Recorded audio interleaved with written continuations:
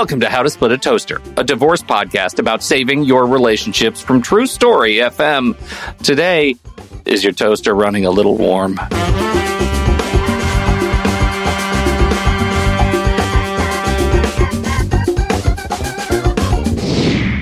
Welcome to the show, everybody. I'm Seth Nelson. As always, I'm here with my good friend, Pete Wright. Today, we're talking about menopause. Sure, it's a natural biological process, and eventually, every woman goes through it.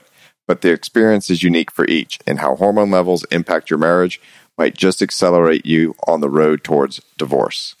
Allison Blad is a registered nutritional therapist and esthetician living in the wilds of Sweden. She's worked in the health and wellness industry for over 30 years, specializing in menopausal women's health, and she now runs her own online clinic helping women worldwide manage the negative symptoms of menopause. Allison, welcome to the toaster. Oh, thank you. It's lovely to be here. Thank you so much for having me on your podcast. Do you ever come to, is it frequent that you come to a podcast where you're talking to two people who know absolutely nothing about what the subject is? Not so often. Occasionally, but not that often, no. It's mainly people, mainly women and people that understand the subject. Maybe not as well as I do, but they do understand it. Okay, Pete, we're talking about menopause. I know a lot about menopause, Pete. Oh, do tell, Seth. Please, illuminate. Okay, so here's the deal. It's either too hot or too cold, and it doesn't matter what I think the temperature is.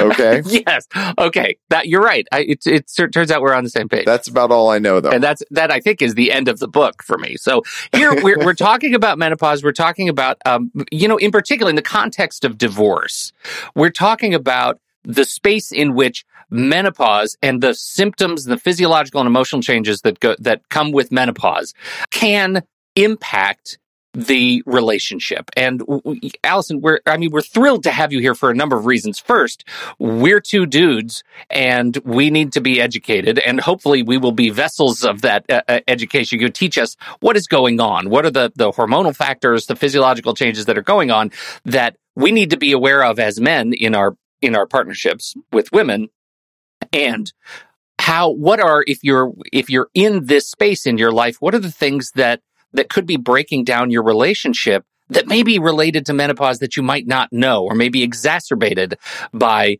the menopausal transition that you might not be aware of in your relationship. And the stress that goes along with all that. Yeah. So maybe let's start with the what is it? What are the symptoms? How do you give us the menopause 101? Yeah, that's a great question, because even there's a lot of women that don't really truly understand what the menopause is. So the menopause it's actually a transition, and it's called the menopause transition. The first stage of it is called perimenopause, and this starts on average around the age of 45. However, it can start younger, it can start later. It is very individual. And perimenopause is when our hormones really start to become very imbalanced, predominantly estrogen and progesterone, which are the two main female sex hormones. And people always think of estrogen and progesterone as being just sex hormones, but estrogen is what we call a master hormone, and it's really responsible for virtually every bodily system. It's a crucial hormone. So what happens in perimenopause, which is the first stage, is kind of everything just becomes really imbalanced. It's like this wild roller coaster of hormones. And because of this, it can really set off the array of different menopausal symptoms. Hot flashes, that's quite a common one that a lot of women experience. Weight gain, night sweats, mood swings, cognitive decline. You can't remember things. You can't concentrate, irritability. The list goes on. There's over 40 plus symptoms.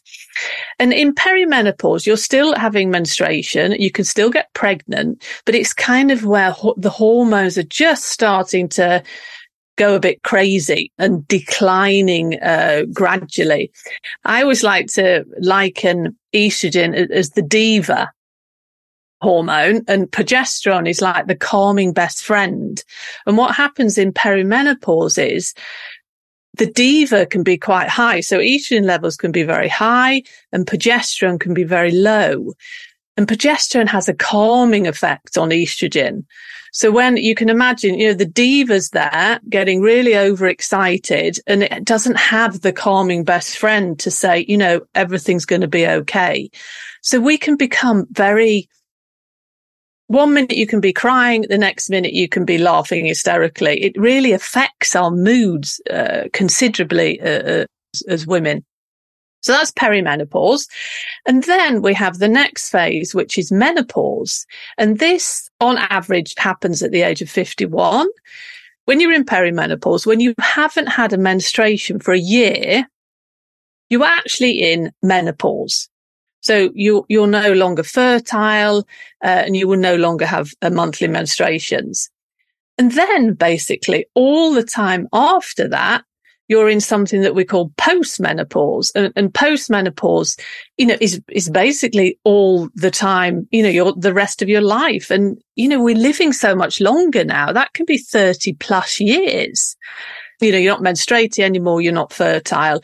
Your body still produces a very small amount of estrogen and progesterone from your adrenal glands, which sit on top of your kidneys, but you only have a very small amount. So that's when we start to see, the risk for osteoporosis, for heart disease. There's actually some very interesting research just coming out. I think a couple of weeks ago, I read it on the link between estrogen and dementia.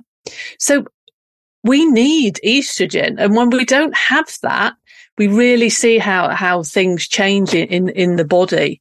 So that's really the rundown on what menopause is. I mean, if you think of the word menopause, meno is menstruation and pause is the stopping, the pausing. So it's the stopping of menstruation.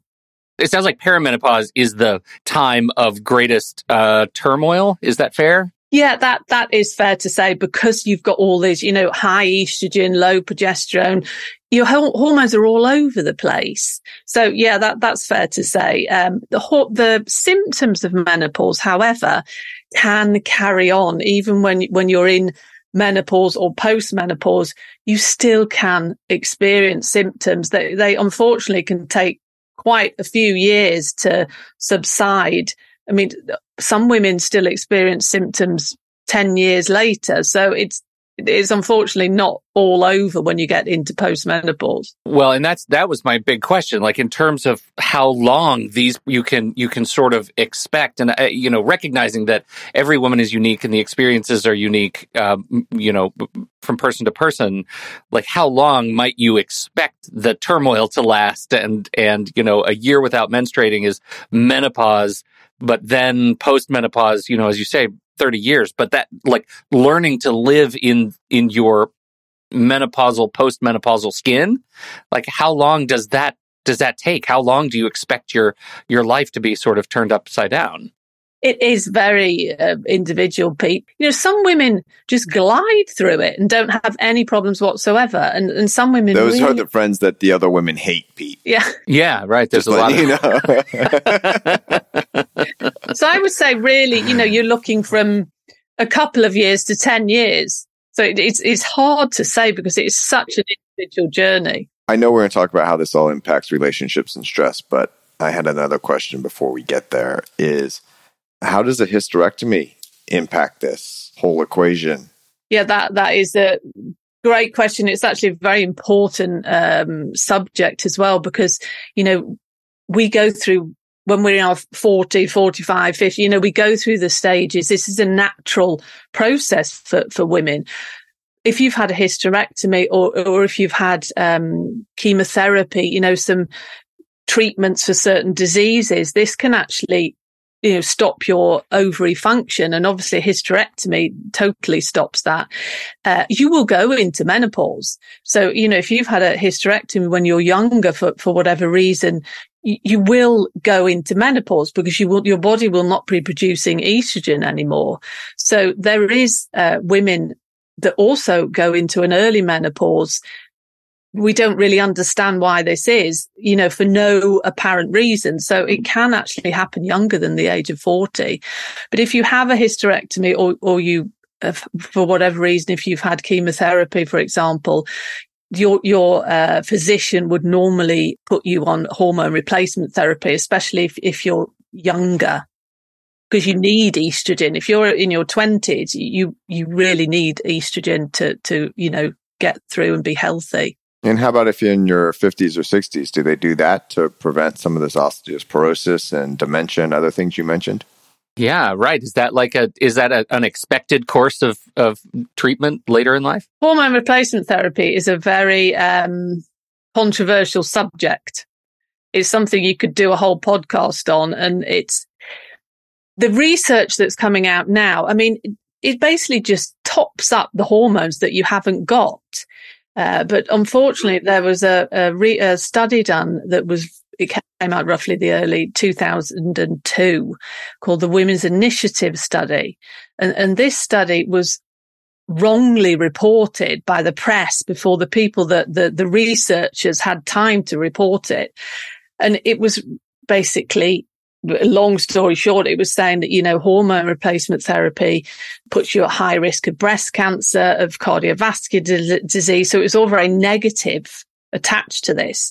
And this just set off, a huge percentage of women in the world stopped taking it, of course. Right. And it's never really recovered from that. It's hard to unring that bell and re-educate people with the proper information. But the products that they were testing then are completely different to what they are now. I mean, hormone replacement therapy is using yams, the hormones from yams, which is a root vegetable. So it's very what we call bioidentical to our own estrogen. And the research that's coming out, it is very beneficial.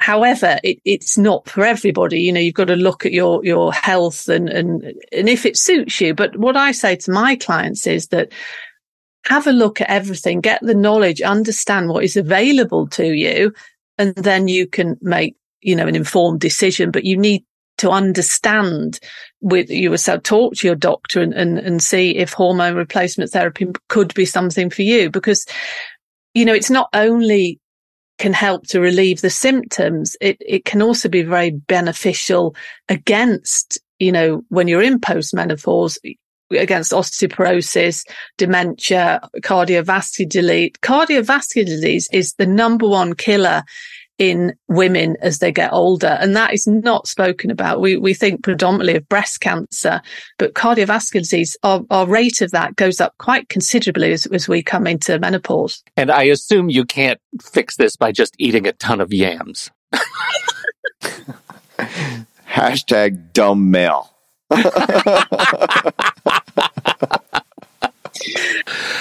Okay, so all of that sounds horrible, and I feel like there is something wrong that I have no field to relate to this, right, Seth? Like, I don't know, you're significantly older than me. Oh, you're full of shit. So here's the deal is we don't understand. So my fiance has recently gone through this over the last few years, and she would ask me, is it hot in here?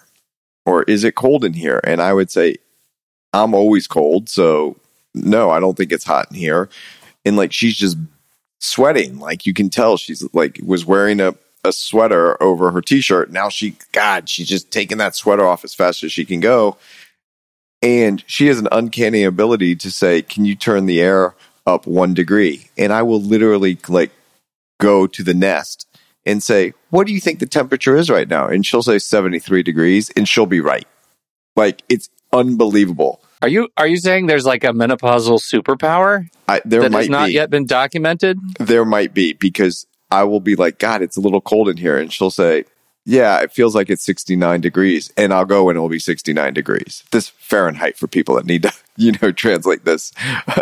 Let me just say, is it possible? Is it within the realm of possibility that this is just a long con? Like, she's gone through it, but maybe she's like on her phone changing the temperature on the Nest just to troll you, which would be an alpha level troll. Yeah, I think it could be both, actually. Right. She could know and be trolling me. But the point of what you're saying is the experience that I have is just trying to be understanding or appreciative, because I hate to even say understanding, because she's like, you can't understand, which is right. So like, yeah, what can I do? And I just looked at her one day and I said, I get that for the rest of my life, I could potentially be, sleeping next to someone who wants the 58 degrees at night, and I'll be bundled up and I'm always cold, and that's just the price you pay. Like, that's it. That's the cost of admission. You do it because that's what your spouse is going through, or the person you love. So that's how I try to handle it. But there's other stressors, right, Allison? Like, this isn't just as simple as put on a sweater, take off a sweater. No, unfortunately not. What you have to understand is that it is estrogen. Estrogen, as I said, has a profound effect on the body. And one of the many things that it's needed for is like thermoregulation in the body. So when the levels start to decline or fluctuate in perimenopause, that can all of a sudden just trigger off these hot flashes, night sweats. So, there is a reason for that. Not that it makes it any better, but I think that if you understand that, you're not going crazy, that there is a reason why this is happening. When all that happens, though, right, how does that then transition into, I'm upset, I'm mad, I'm crying, I'm laughing, I'm angry? I can't trust my memory. That's one I get all the time. My perimenopausal brain is it's a fog all the time. I can't trust what I see. Yeah, we need estrogen. We have estrogen receptors all over the body. And the receptor, it's like the lock and key. The receptor is the lock and the key is estrogen, because estrogen is a hormone, and hormones are chemical messengers. So they send signals out to the body to do something. So what happens is, the receptors in the brain, if we're talking about not being able to remember things and moods, etc., the levels of estrogen aren't there. So it can't send the messages out. So the brain function doesn't work the same. It's needed for so many different functions. And also, our emotions, our moods. There's lots of hormones that are related to mood, like serotonin, dopamine, etc. And those become all upset. So it really triggers off this, you can't remember things. You'll be talking and all of a sudden you can't remember what the question was.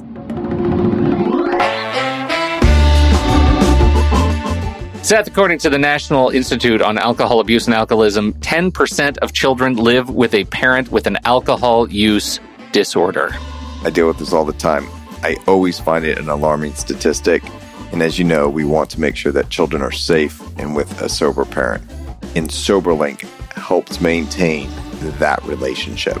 Because if you can show that you have independent third-party verification that you are not drinking when you have the children, then you're going to be able to focus on them and spend quality time with them and alleviate concerns from the other side. Now, how do they possibly do that? Well, I'm so glad you asked, dear listener. It's a device, SoberLink. It looks like a breathalyzer, but it's not quite a breathalyzer. It's even more than that. You blow into it when you're about to get in the car with the kids, when you're about to do the handoff, when you're driving carpool. It has facial recognition built right into it, so it can tell who is blowing into the device. It sends the results directly to the people that need to know. As Seth said, it's that real-time verification that you are safe to be with the kids. There are two models. There's a Wi-Fi model that can and Bluetooth connects to your phone and sends data via your phone, and there's a cellular model for a little bit more where you don't even need a phone. It's just connected to the cell network and sends the data when you blow into it. Incredibly useful. SoberLink's remote alcohol monitoring technology has helped over 500,000 people prove their sobriety and provide peace of mind during parenting time. And courts love it because it's a system that keeps them focused on what's in the best interest of the child, which is really what's most important. To sign up and receive $50 off your device, just visit SoberLink.com/toaster. That's SoberLink.com/toaster. Thank you to SoberLink, the whole SoberLink team, for sponsoring How to Split a Toaster. Okay, so here's my question then, because you're talking to a couple guys here, and there are a lot of guys that listen to the show, a lot of women that listen to the show. What can you tell the guys out there on how they can be supportive when the person you love is going through this? And what can you tell the women to say, try not to beat up on the guy about this? It's just, this is naturally happening, because I know this brings a lot of stress in relationships.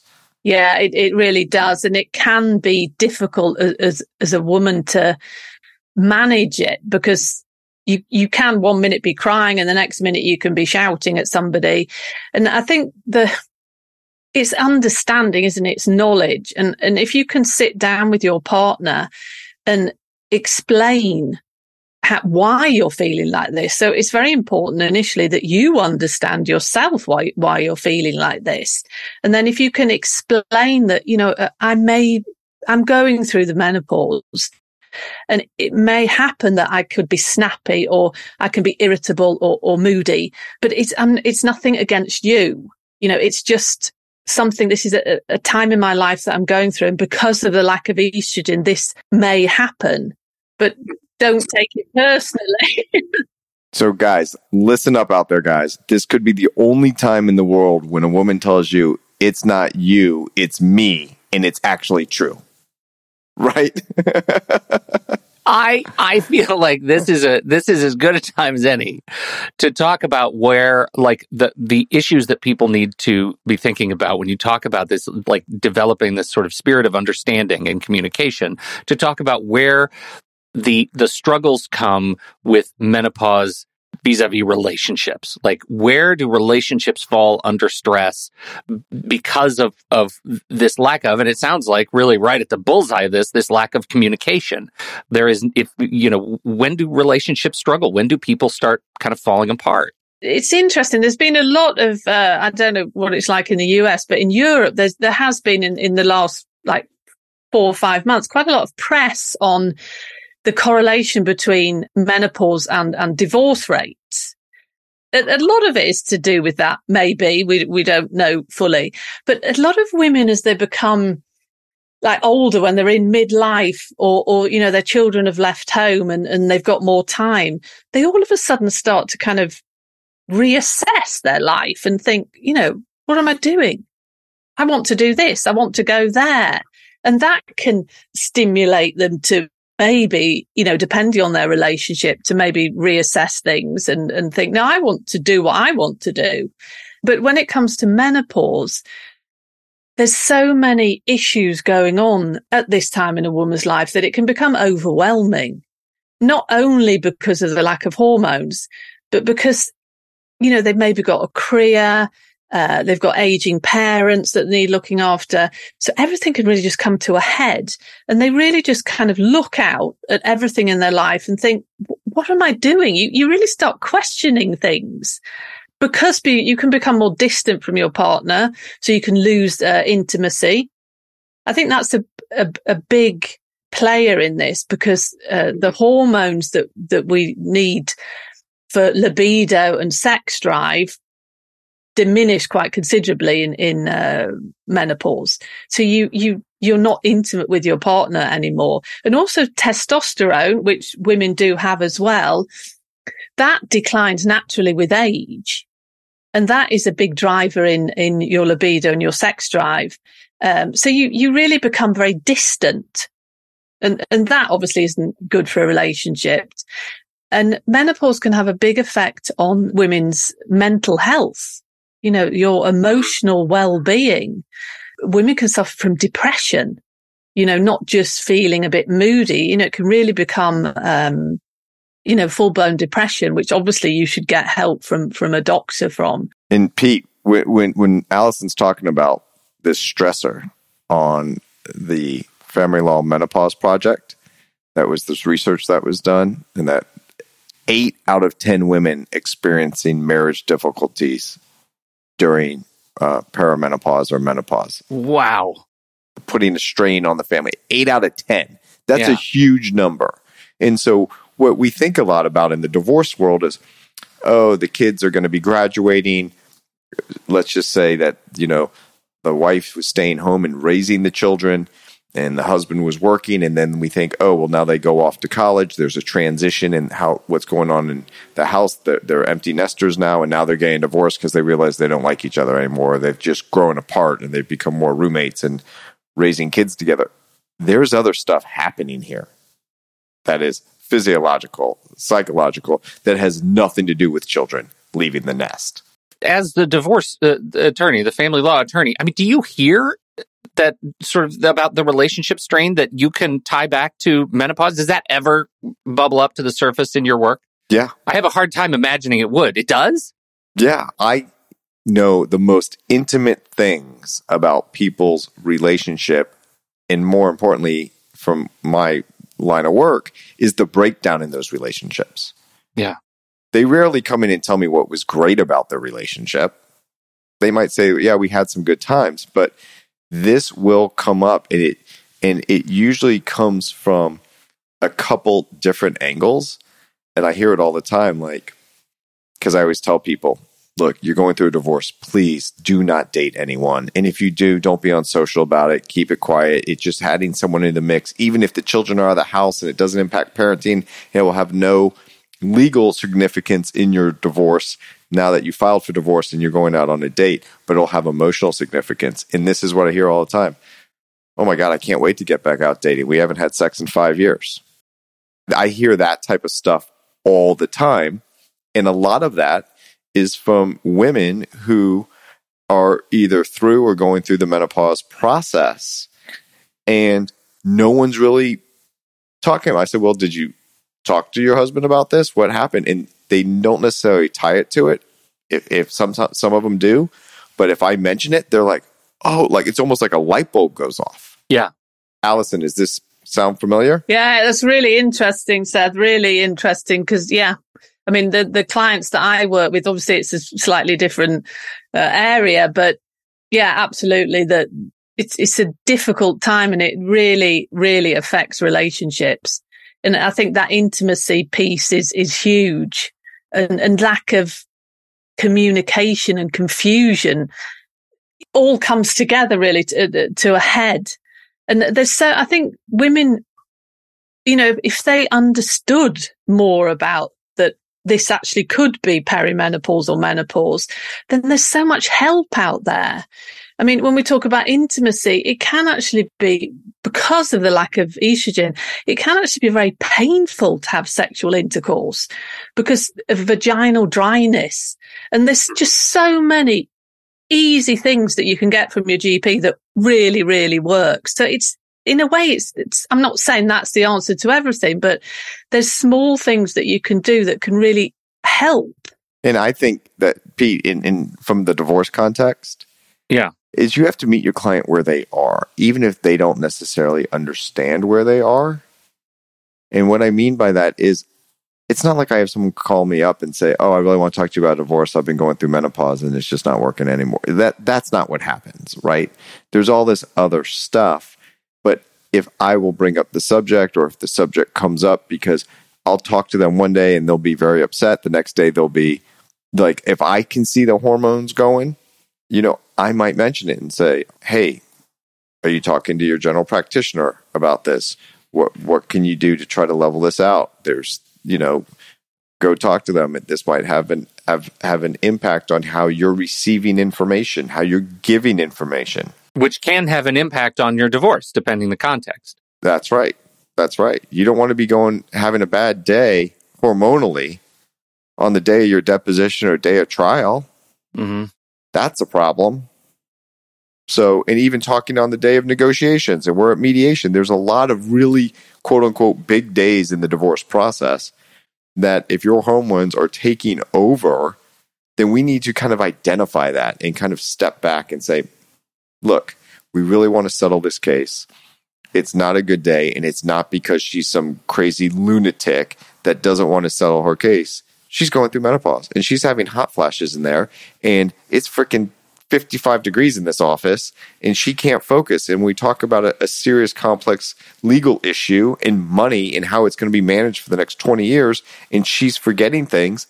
I, as the practitioner, need to say, we're going to reschedule. I feel like we need to also look at the other social relationships that are, I mean, this is, our podcast is a divorce podcast about saving relationships, right? And there's so much research, I think, especially maybe bolstered by the impacts of the pandemic, that talk about how, a community beyond your sort of intimate partner relationship is of value. To me, what I'm hearing you say, Allison, is that menopause, perimenopause, and menopause can be incredibly isolating. That you can feel like you are alone in this process, and you might be, reacting to the world, experiencing the world in a way that makes you feel alone. Can you talk a little bit about the value of sort of community in going through this process? Is there value to really making sure that you have a solid set of friends beyond your partner? Yeah, absolutely. Friendship is crucial, and being able to talk to other women that are going through the same thing. So you realize that, you're not on your own. If you think every single woman will go through this, but there's still, there's a bit of a menopause revolution going on in Europe at the moment, and women have just really stepped up and started to really want information, and they won't take no for an answer from their doctors. But having that community and group of friends that understand what you're going through is really crucial. Absolutely.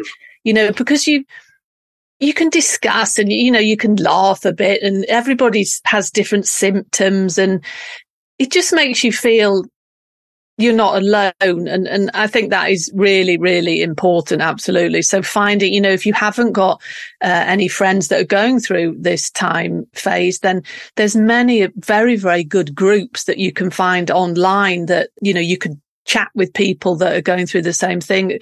Women stand together. We're very good. We're very, very caring, and we want to help other people. So, don't be afraid to ask for support and help within these menopausal groups. So are there support groups out there? I mean, there's a lot of support groups for a lot of different things out there. If someone was Googling, would they find, a menopausal support group, or where do they turn to, I guess is the real question I'm asking. There's many support groups, very good quality support groups. If you look on Facebook, there's many groups there, like private groups that you can join. I know I'm not quite sure in the US, but you must have, there's menopausal associations, societies, that you can find online that would absolutely help you and lead you in the right direction. But there's a lot of support out there if you just need to look for it and ask for help. Just as we get to winding up, even as we've been talking about relationships and what goes on, what can you offer as a nutritionist, right? Like, what can you offer women who are listening to this who might like a leg up on mitigating some of the harsher symptoms? Is there anything they can do in their world? Diet, sleep, exercise? What do you recommend? You have to make time to look after yourself, and divorce is an exceptionally stressful time. And you really, your health maybe is put on the back burner, but you have to look after yourself. You have to give your body nutrients and hydration. Otherwise, you're just going to be feeling terrible. So I think really deciding that I will look after myself, even though I'm feeling terrible and I'm very upset and very anxious. So you need certain nutrients to be able to manage this time in your life, because when we're very stressed, we actually burn or certain minerals and vitamins that we can become depleted in, because your body uses up a lot of these vitamins when we're very stressed, in particular magnesium, zinc, and the B vitamins. They can become depleted when we're really suffering from stress. Pete is like frantically taking notes on what to add to the yams right there. Yeah, right. I saw that. Just yams and a bunch of powdered vitamins and minerals. It's going to be great. The best diet, and this comes up in research as well, which is very good because it gives you an all-round wonderful array of different colors, different nutrients, is the Mediterranean style diet. And okay, what does that mean? It doesn't mean that you have to live near the Mediterranean. It's really a diet that's mainly fish, poultry, not so much red meat, nuts and seeds, vegetables, fruits, and healthy fats. So avocado, olive oil, olives, butter, etc. One key thing that will make you feel better is if you avoid processed foods. That's everybody, right? Yeah. Yeah, anymore. Right. Right. Let me get my bag of chips here in a minute, but I hear what you're saying. What I'm hearing is you just told me to move to Santorini and take a break, and eat a lot of Greek yogurt and fish, and I'll be fine. Yeah, exactly. But processed foods, we live in such a toxic food environment. And, we could see that by the health and obesity of the all nations really has gone down considerably. What we want to focus on is eating foods that nourish our body. Majority of processed, highly refined, sugary foods have no nutritional value or very little nutritional value. So really thinking about eating whole foods, eating foods that you can see what they are, not just a packet full of different ingredients that half the time you can't even see what they are. That's the rule at our place. If you can't understand the ingredients, you shouldn't be eating it. Yeah, that's a good rule. Because when you're stressed and when you're upset, if you are eating a high sugar diet, this just makes things worse because it basically shoots your blood sugar up. And when we have high blood sugar, it sets off this cascade of detrimental things in the body due to the stress hormones, one in particular, cortisol. It can cause sleep problems. It can cause weight gain, hormone imbalances, high blood pressure. The list goes on. In menopause, amongst other things, you can become, if you're really eating these sort of foods regularly, your body can't handle it as well as it did when you were younger, and you can become insulin resistant. And the stage on from that is diabetes 2. Well, that's not great. No. Again, back to the Santorini diet, you're going to be fine. And if you need to go to Santorini, I'm sure the locals will welcome you with open arms. Wait. I forgot. Okay. This is illuminating. We sure appreciate you joining us and educating us on what is happening to, in many cases, our partners, soon to be former partners, potentially new partners at this stage in life. Really terrific, Allison. Where can people learn more about your work and what you're up to? The best place probably is via my website, which is alisonbladh.com, and that's BLADH. On my website, I'm on all social media links, and there's actually a resources page there with lots of pre-downloads and recipe and meal plans for all different menopausal symptoms. So if any of your listeners want to go on there and download, please feel free. Fantastic. Well, we sure appreciate it. Learned a lot. Seth is a better person as a result of it. I already came in at a pretty high bar, so... Yeah, I was pretty low to start, so that's not a big increase. Right.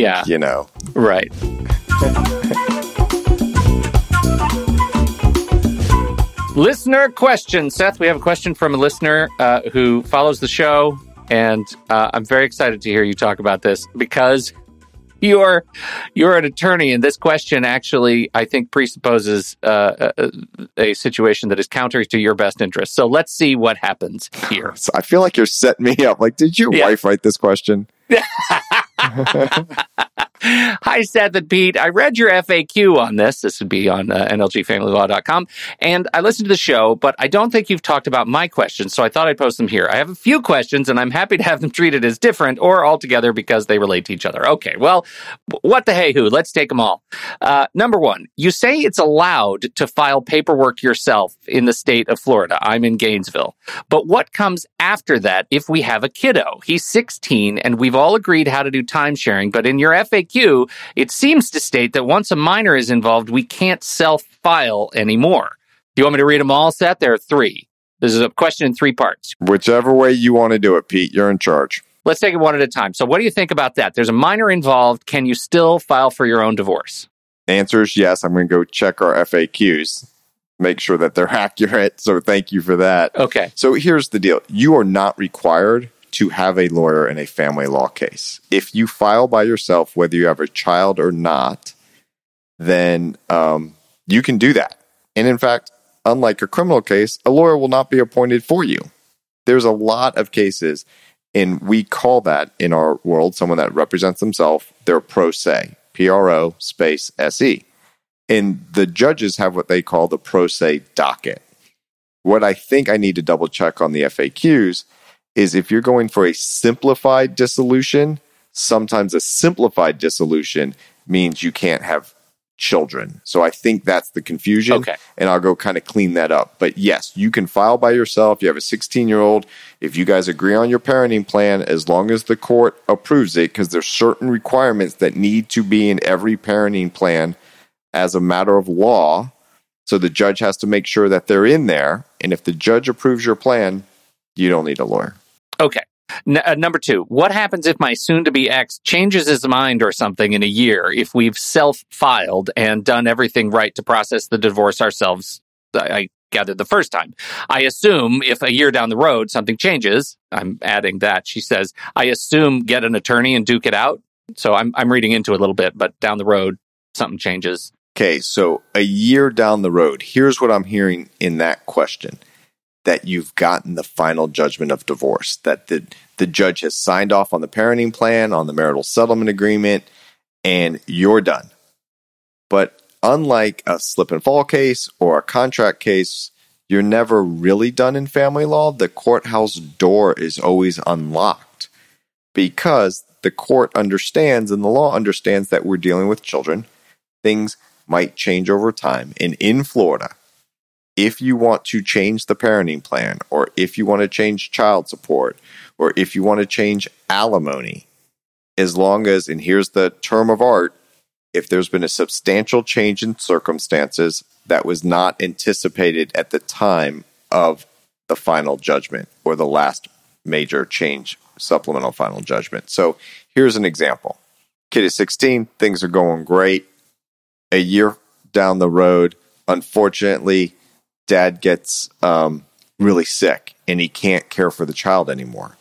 Well, that's a big change. That was unanticipated, right? Sure. It's no fault of his own. This is an example where it doesn't cast blame, but dad just doesn't have the wherewithal because he has to be on medication and the medication makes him tired or forgetful or whatever the case may be.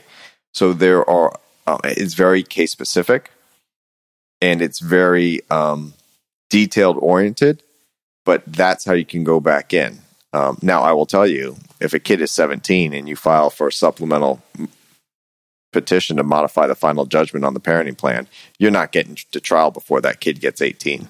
Yeah, 18, and then it doesn't, Right. It doesn't matter. Exactly. Kid's out. Okay. Exactly. All right. There's Number a third 3. one. All right, here we go. Yeah, number 3. Obviously, since we're not trained, I'm sure we aren't looking around every corner. Are there any places in the process where we have to watch out that our rights are protected that a lawyer would know but we wouldn't have thought of? Yeah, that feels loaded to me, but like that feels like a bigger answer than a bullet. Yeah, and that's the struggle. When you're trying to do it on your own, you want to be amicable. And I see these agreements, which are legal contracts being written by non-lawyers. So just that in of itself should give people pause. So how do I recommend you deal with that? There's a lot of things around the corners. There's a lot of things that you haven't thought of because why would you think of it? This is your first time going through this process where I've handled and been involved in thousands of cases. I've seen a lot of pitches. So one thing you can do is you can come to an agreement in principle, and one of you can go talk to a lawyer and say, hey, here's what we really want to do. We want to keep it amicable. Our kid's 16. We need a parenting plan, but we want to make sure that it's going to be approved by the court and all the paperwork's filed correctly. And then the lawyer will say, okay, tell me your plan. Here's some things that need to be in it. Have you thought of this? Have you thought of that? What about this? Oh, you know what? You might be giving up too much here. Are you sure you want to do that? And you're allowed to say, yeah, I'm sure I want to do that. I appreciate you told me what some legislature passed in Tallahassee and some governor signed and some judge sitting on the bench interpreted because that lawyer is interpreting what we call the law to tell you could do better, but you don't have to care about what all that says. Yeah, okay. You can make your own law. You can make your own contract. It's your children. You can decide as long as there's certain basic requirements in the parenting plan. So that's one way you can approach that issue. But yeah, there's a lot of landmines out there. And especially with younger children, that's a long time to have a parenting plan that might need to be revisited. If they're 16, there's less risk because there's less time. Yeah, you're kind of okay. Yeah, right. Well, and that's how the question ends. Sorry, big questions. I might just need to hire you, but if you could give me a starting place, that would be great. this was a great show. We have a great question. We had a fantastic guest teaching us stuff that clearly we need to know. And I'm really grateful for this episode. I hope everybody else had as good a time as we did and learned a thing or two about how to save your relationship. So on behalf of Allison Blad and Seth Nelson, America's favorite divorce attorney, I'm Pete Wright, and we'll catch you right here next week on How to Split a Toaster, a divorce podcast about saving your relationships.